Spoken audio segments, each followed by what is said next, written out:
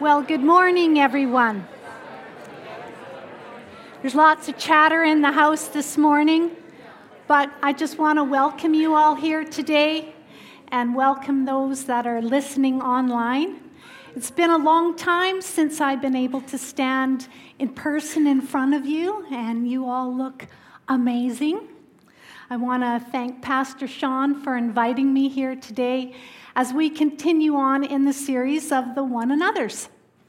And today we're going to look at build one another up. So let's get started. Occasionally, a ewe will give birth to a lamb. And for whatever reason, she rejects it. And if the shepherd tries to return the lamb to the ewe, she may even kick it away. And she kicks it so hard that the lamb walks away with its head hung so low that it looks like there's something wrong with its neck. Its spirit is broken. And they call these lambs bummer lambs. And unless the shepherd intervenes, the little bummer lamb will die. So what does the shepherd do? He gathers the little lamb up and he takes the lamb home. He sets it by the warm fire. He hand feeds it. He wraps it in blankets and he holds it close to his heart so that the little lamb can hear its heartbeat. And once the lamb is strong enough, he places it back in his flock. But the little lamb never forgets who loved him first. So guess who comes running when the shepherd calls the sheep? It's the little lamb that does. And it's not that he's loved more, but it's that he knows the shepherd's voice intimately. So many of us are like these little bummer lambs. We're either rejected by family or this world, and we come and we're broken. And the shepherd wants to use each one of you to be part of the process of building up others, to building up especially the bummer lambs. Pastor Sean talked a few weeks ago about people who lack attachment and the shame that comes with that. They're bummer lambs, and they need us to help them. So how do we engage in building one another up? Well, Romans 14:19 says, "So let us aim for harmony in the church and try to build up each other." And 1 Thessalonians 5:11 says, "Therefore encourage one another and build one another up, just as you've been doing." Let's open in prayer. Father in heaven, we praise you and we thank you for each one here today and those online. We pray that you would send your Holy Spirit, that you would open the eyes of our understanding and speak to us through your word today. In Jesus' name, amen. Well, one of the most powerful ways we can build one another up is with our words. Proverbs 18:21 says, "The tongue has the power of life and death, and those who love it will eat its fruit." The tongue has the power of life and death. I love when we were planning this series and we get together when we do, and it was either Pastor Tyson or Mo who said, "You spew what you chew. Fresh tomatoes or rotten tomatoes, both are fruit, but only one is good." And these days, we're speaking more words than ever and thinking less about them when we say them. The stakes are high. You can either build someone other up, you can speak life, or you can tear someone down and you can speak death. And as we've seen across the province how quickly a forest fire can spread, so are our hateful words and our gossip can spread like wildfire. It's been said that great minds discuss ideas, average minds discuss events, and small minds discuss people. It was a challenge for me to see how big my mind was. Your words have the ability to destroy someone's life or change someone's life for all of eternity. And they say that you may not remember what someone said to you yesterday, but if someone said something hurtful to you, you may remember it for 20, 30, 40 years. Such as my grade 2 teacher. I was a bit of a bummer lamb. I came from an extremely dysfunctional home, and both my parents were alcoholics. And I think that my grade 2 teacher knew that something was up. But one day she took me in front of the class, and she told me that I had the lowest marks in the class and that my spelling was atrocious. And it still is. She made me feel like the stupidest human being on the face of the planet.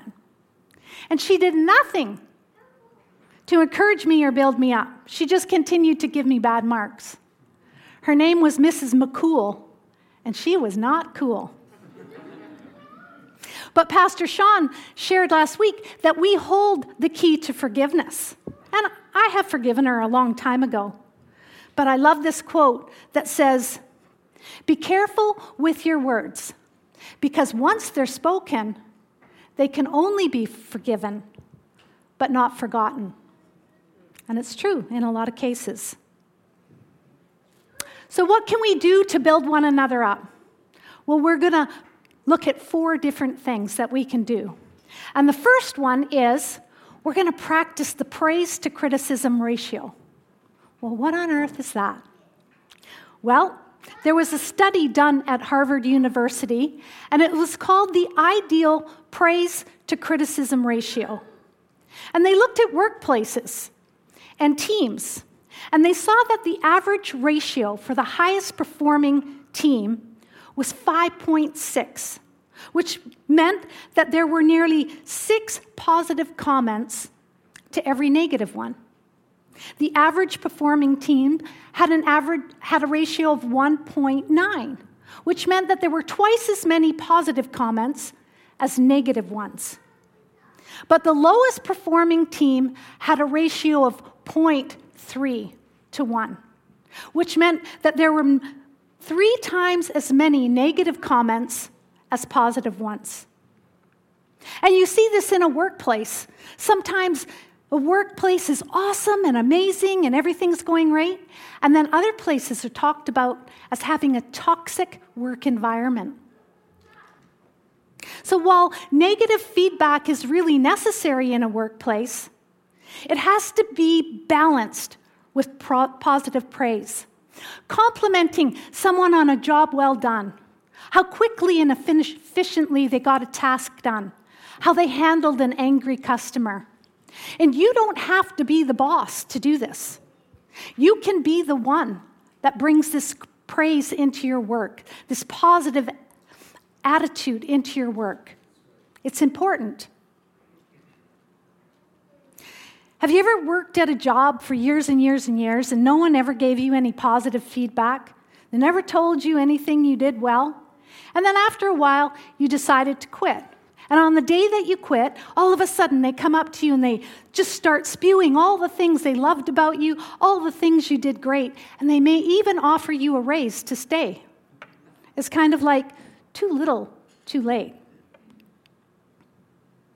I love how Pastor Josh shared with us a few weeks ago that it's important to serve others in our community, but it's really important that we serve our families first. And when they took this praise to criticism ratio and they looked at marriages, it was quite transparent between couples.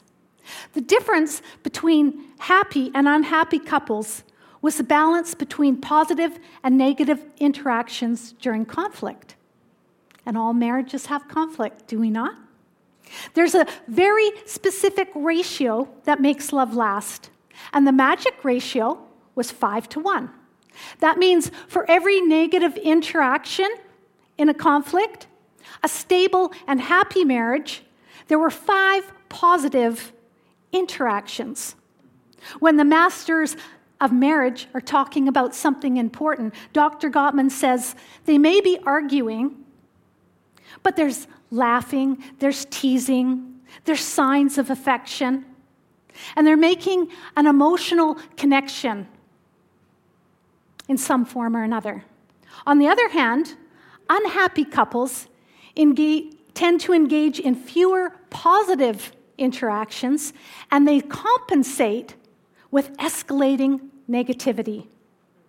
And it says if the positive to negative ratio is 1 or less, this shows that the couple is teetering on divorce. So it's really, really important to practice this in our workplace and our marriages. I've always loved the scripture in Proverbs 25:11 that says, "A word fitly spoken is like apples of gold in settings of silver." What does that mean? I love the imagery that this invokes. It speaks of something beautiful, valuable, precious. It's a word that holds weight.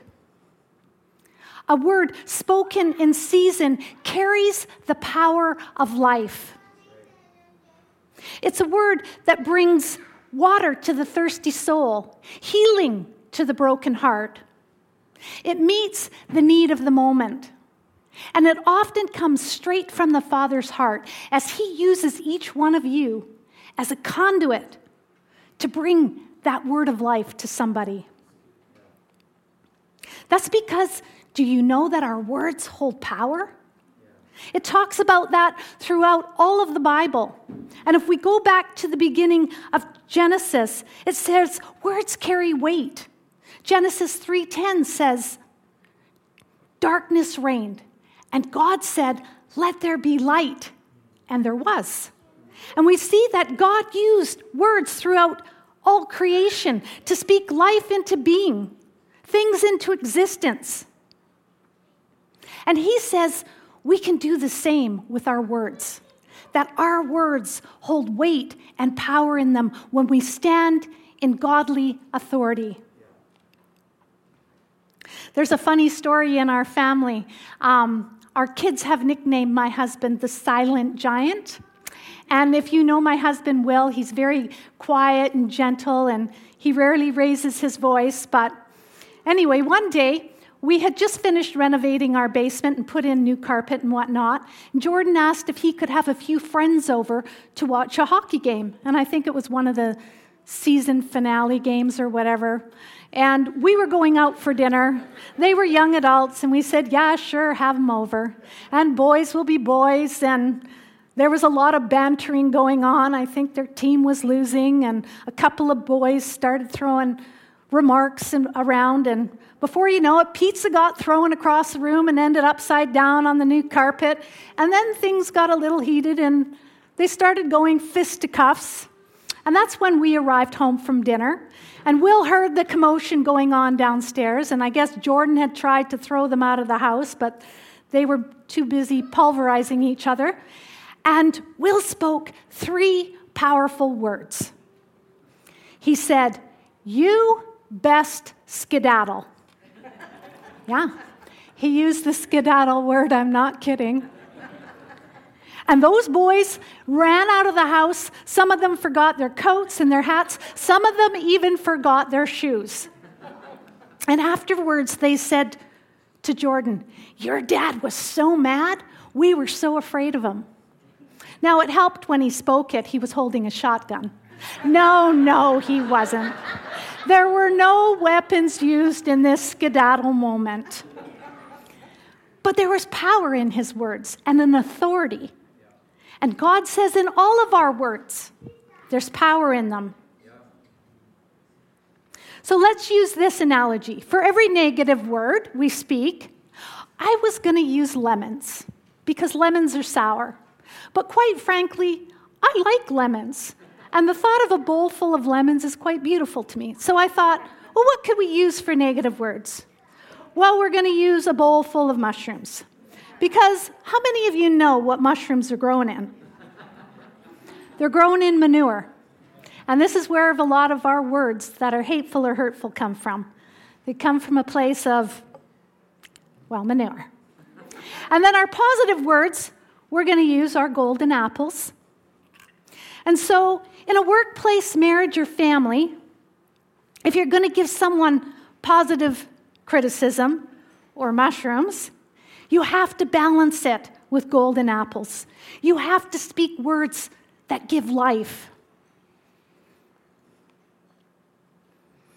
We know that words hold power, so we need to speak words with edification. That's number 2. And we learned this in a Connect group a few years ago. We did a study on the power of a blessing over our children. And I don't remember the author's name, but it was a powerful study as we studied the concept of the Jews blessing their children. And you see this throughout the Bible, how important it was for the father to bless the sons or the children, and how they even stole the blessings from one another, like we saw in Jacob and Esau and whatnot. And so it was very powerful. So we were given the task to go home and write a blessing out for each of our children, and then to speak it over them. And our children were adults when we did this, and it was extremely powerful. That's because our words, especially when it comes to our children, can build them up so much, or they can tear them down. It's a known fact that a Jewish mother will begin to speak life over her children from a very young age. And she may even start speaking into their future profession. There's a joke that says a Jewish mother was walking her 2 young boys down the street, and a passerby stopped her and said, "How old are your boys?" And she said, "Well, the doctor's 3 and the lawyer's 2. Is the kid a doctor yet? No, but she's speaking life into them and even into their future. I think this is what Albert Bourla's mother did. Who's Albert Bourla? Well, he's a survivor of the Holocaust. During the Holocaust in Greece, there were 50,000 Jews that were eradicated from Greece, and only 2,000 of them survived. And one of them was Albert Bourla's family, and they escaped to the United States. And even though they were bummer lambs, I'm sure that his mother began to speak life into him at a very young age, because he grew up and he became a successful doctor and scientist, and he's the CEO of Pfizer. And for those of you who received the Pfizer vaccine, you can thank Albert Bourla, or maybe his mother. Susan and I have had the opportunity and great blessing of praying with dozens and dozens of people over the year. And it's always so hurtful when we see them come so broken with words that have been spoken over them either as a young child or as an adult. And these words enter into them. The enemy uses them like venomous darts that just pierce their soul and continue to affect their whole walk of life until they're taken captive and recognized. And when we work together to build one another up, we become an antidote to this venom. This was a core foundation in our home when we were raising our kids, because I learned this at an early age, that words hold so much power that I would not allow our children to speak things over themselves like, "I'm so stupid. I'll never be good enough. I could never do that." And I would stop them, and I'd say, "You take that back." And sometimes we would get into a showdown because they would say, "I'm not." And we would get into a showdown, and it would last a while. But they did, because I would not have that in my home. And so I just had this conversation just a couple of weeks ago before my son left on a trip, and he said something, and I made him take it back. Anyway, they mock me a little bit, but they know better. I know they can hear my voice in their head. "You take that back." I can remember when we were quite young and we were brand new Christians and we were a little bit bummer lambs. We came to this church, and there was a lady greeter at the door, and you don't have to guess who she was because she's not here anymore. And she used to greet us with the most negative comments. I would come in the door, Will would be working away from home, and I was raising the kids and haggard, and I'd come in the door and she'd say, "Hi, Donna." "Oh, You look so tired. Have you had a rough week? Well, I have now. Will would come home from work and she'd say, welcome home, Will. Oh my, your hair got a little bit grayer while you were gone. Thanks. Like our bowl is full of mushrooms now. On the other hand, when we first came to this church and we ran into people like the Forsyths and the Friesens and the Alf and Patty and the Charlie and Marie and the Boomers and the Huzzies and whatnot, we walked away and our bowl was full of apples of gold. And I love this church because I see you doing that.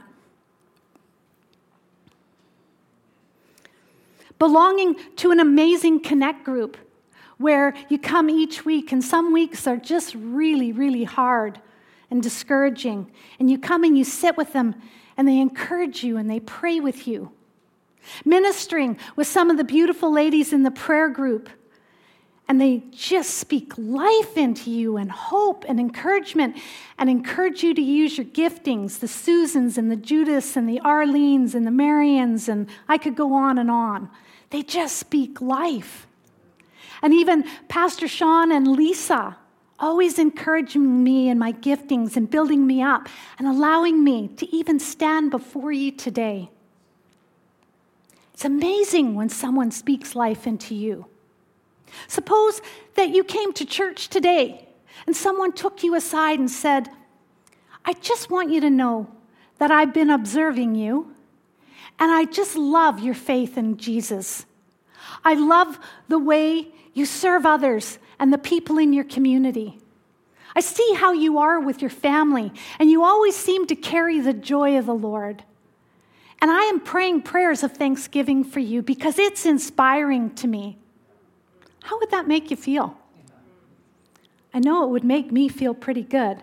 I know that my faith would be increased and that it would be such a source of grace. Ephesians 4:29 says, the good word of edification will give grace to those who hear it. Do you want to give grace? Do you want to speak words of edification? I love this word, edifications. The scriptures would teach us that we ought to always be building up others with our words as followers of Christ. Words are good for edification according to the need of the moment. And this word translated in Greek, edification, is akotame. And it literally means to build up. It means a building project. And I love how Pastor Kenny talked to us a few weeks ago, and he said he works in the construction business.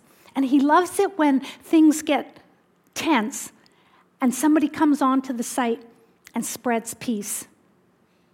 We need to see everyone as a construction project. We need to look at everyone as a building in process. The studs are up, the walls are taking shape, and I love what this commentary says. It says, we need to do our part to complete the building. And even when it comes to constructive criticism and instruction, it has to be such that it builds a person up to be a suitable place for God.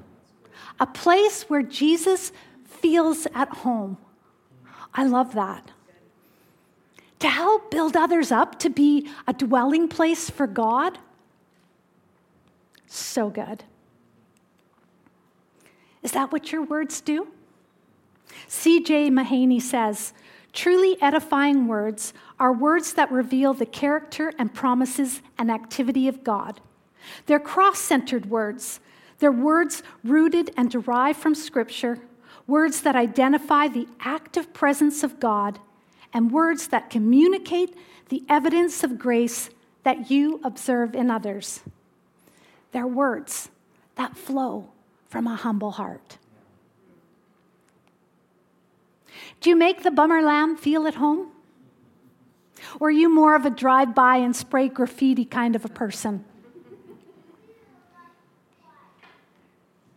Number 3, we are not to let any unwholesome talk come out of our mouths. Ephesians 4:29 says, "Do not let any unwholesome talk come out of your mouth, but only what is helpful in the building up of others according to their needs, that it may benefit those who listen." As followers of Christ, no unwholesome talk is to come out. Well, what is that? Well, it's all forms of profanity, slander, hate-filled words, words that embarrass others, words that tear down. It's words that literally destroy another believer. And I love what this word means in Greek, unwholesome. In Greek, it's sapros, and it means rotten and worthless. It means overripe, corrupt, poor quality, unfit, putrid. Words that are growing in manure.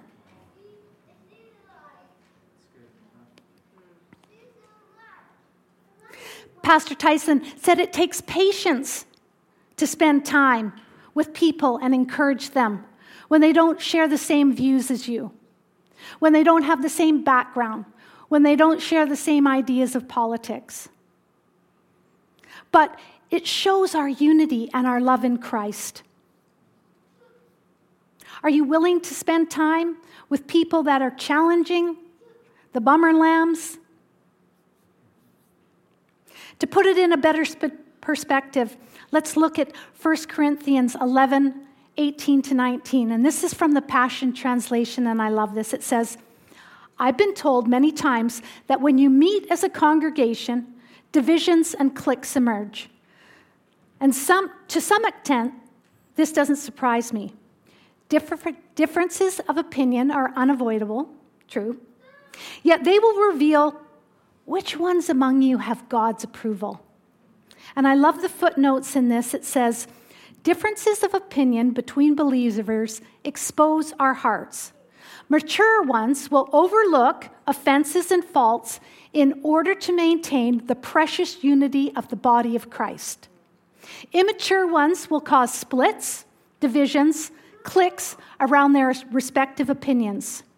The ones whom God approves are those whose hearts remain pure despite petty differences." I love that. A few weeks ago, Pastor Sean celebrated the Dubois family in getting their Canadian citizenship. And they gave me permission to share this story this morning. It was 5 years ago when we welcomed this beautiful family to Victoria and into our congregation. And after the first year of trying to learn English, Fatty was really struggling. Nora came and she knew a little bit of English, but Fatty didn't speak any English at all. And he was very discouraged. And the place that he had been working at told him they could no longer use him as his English wasn't good enough. And he came home discouraged, much like a bummer lamb, and his mushroom bowl was full of poor comments. And he didn't know what to do. He wanted to quit and just take some meager job to support his family. And so we had to call some of the team members together. And Nora and Fatty just joked with me last couple of weeks ago that whenever we called a team meeting, that they would panic a little bit because they knew it was something serious. And they would talk to each other and say, "I wonder what it's about. What did we say?" And Fatty said, "I didn't say anything. I don't speak English." But we went over to see them, and I took Rob Olson and Bill Boomer, and Will was with me, and we went to try and encourage them because they were so discouraged. And Fatty just wanted to quit so badly. And I presented him with this key. And on this key is the word dreams. And I told him that learning English was the key to his hopes and dreams. That it was the key to his success here in Canada. That without learning English, life would be very, very difficult, very, very challenging. And that he needed to stick with it. And then with Rob and Bill and Will with me, they just began to speak life into him. And they told him he was a man of integrity. They said that he was hardworking And they loved to see how he provided for his family and how much courage it took and how he was so good at sticking to something.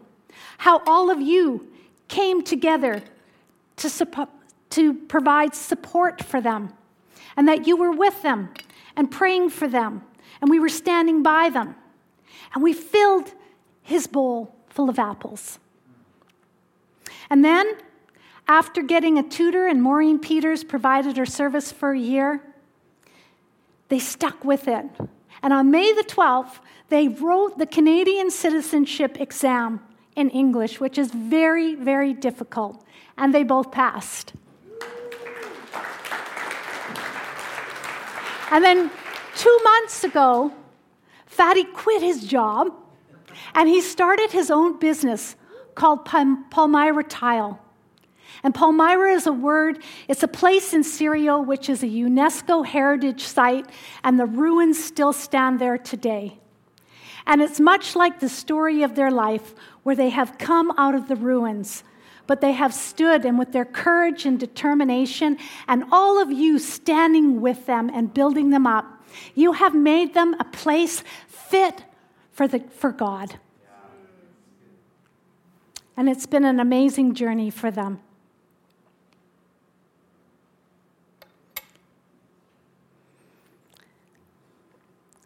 Lastly, we have to know our identity in Christ. Do you sometimes feel like a bummer lamb and you need encouragement so that you can encourage others? Pastor Sean talked last week about how each one of us holds the key to forgiveness. But we hold another key, and that's our identity in Christ. That's how our Papa God sees us. And he wants you to know this so that you can speak life into others. And this is how he sees us. This is what he says to you this morning. This is taken from scriptures in the Bible. You are his own possession. You are chosen and handpicked by God, who created the universe. You are treasured. You are irreplaceable. You are loved beyond compare. You are worth dying for. You are forgiven. You are his child. You are set free. You are set apart. You are precious to him. You have been justified by faith. You have been free from the power of sin. You have been bought with a price. You are a new creation, and you are his and his alone. And you have been held by the shepherd, and you have heard his heartbeat and known his immeasurable love and mercy and grace for you.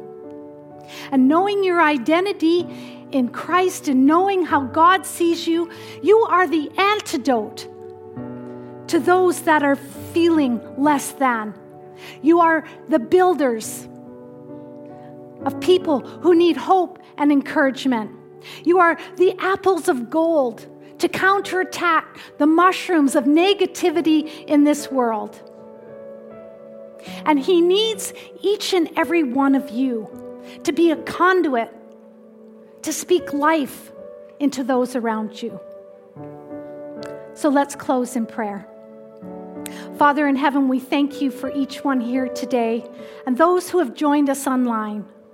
And we ask for those that are feeling a little bit like bummer lambs, that you would draw them close to you, that you would hold them close, that they could feel your heartbeat and your immeasurable love.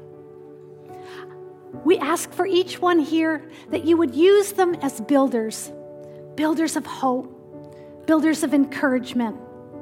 Give them words that come from your very spirit, words to be used by you to build others up, to speak life.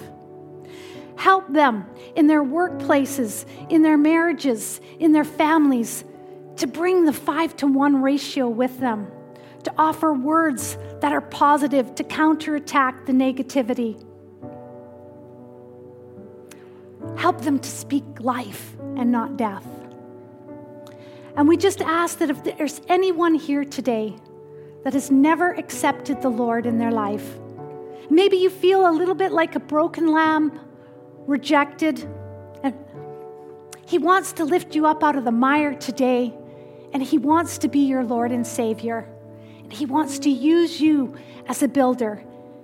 And if that's you here today, you can raise your hand. Or maybe you're listening online, and you can text the word life to 250-478-7113. And one of our pastors will be there to help you and guide you and assist you. But can I encourage all of you to build one another up? And sometimes, it needs to be done in person. Those divine appointments. And COVID has robbed us of this.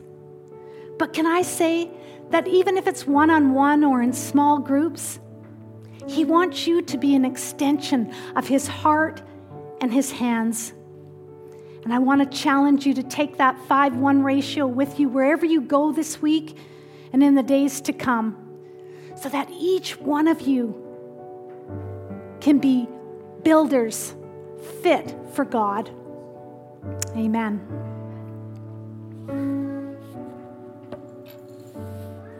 Church, can we say thank you to Donna today for...